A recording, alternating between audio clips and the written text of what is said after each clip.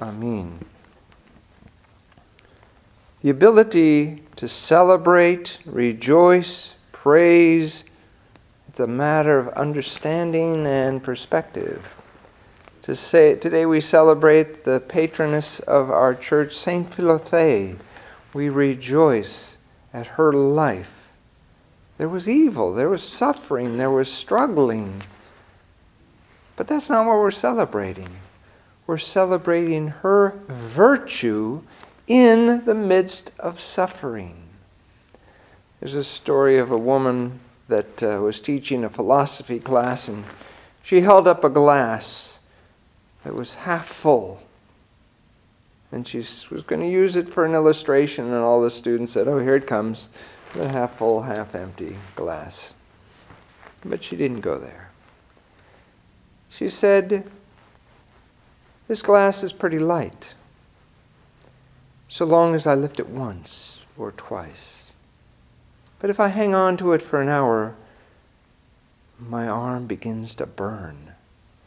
If I hang on to it for a day, I'm in throbbing, horrible pain, and I can't lift it for longer than that." So what's the point?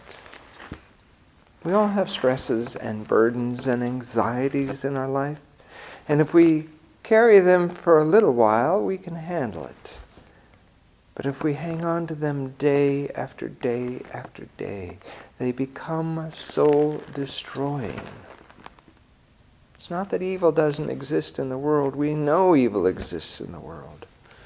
The poor woman who got hit by a car this weekend, it may have been an accident, but she's in horrible condition.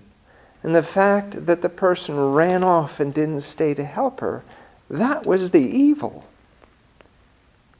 So, as Orthodox Christians, we need to find a way to find joy in every circumstances. Now, today's epistle and gospel were both about death, both about someone who was struggling and suffering. In the case of Tabitha, Peter raised her from the dead. In the case of the woman who needed healing, she knew that if she could just touch Christ, she'd be okay. And that's a lesson for us. If we can just touch Christ, we'll be okay. Sometimes the sickness is actually the healing. We need perspective. We tend to look at the immediate and the short term, but God looks at the long term. And what He wants from us is to be in relationship with Him, to touch Him, to participate in His life-giving power and energy for us and on behalf of the world.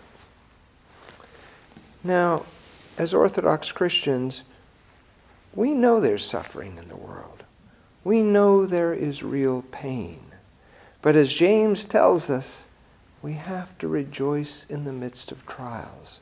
We have to see it in the light of God's perspective, not as a burden or a punishment, but as an opportunity to turn to Him, to look to Him, to try and understand how we can grow.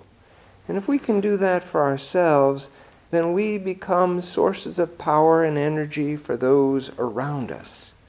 We all know people who like to complain and moan and groan about every little thing, and they can't see what they're doing. They don't know what it looks like to somebody else. But if we could say, try and find something good in this. Try and find God in this. Try and redeem it.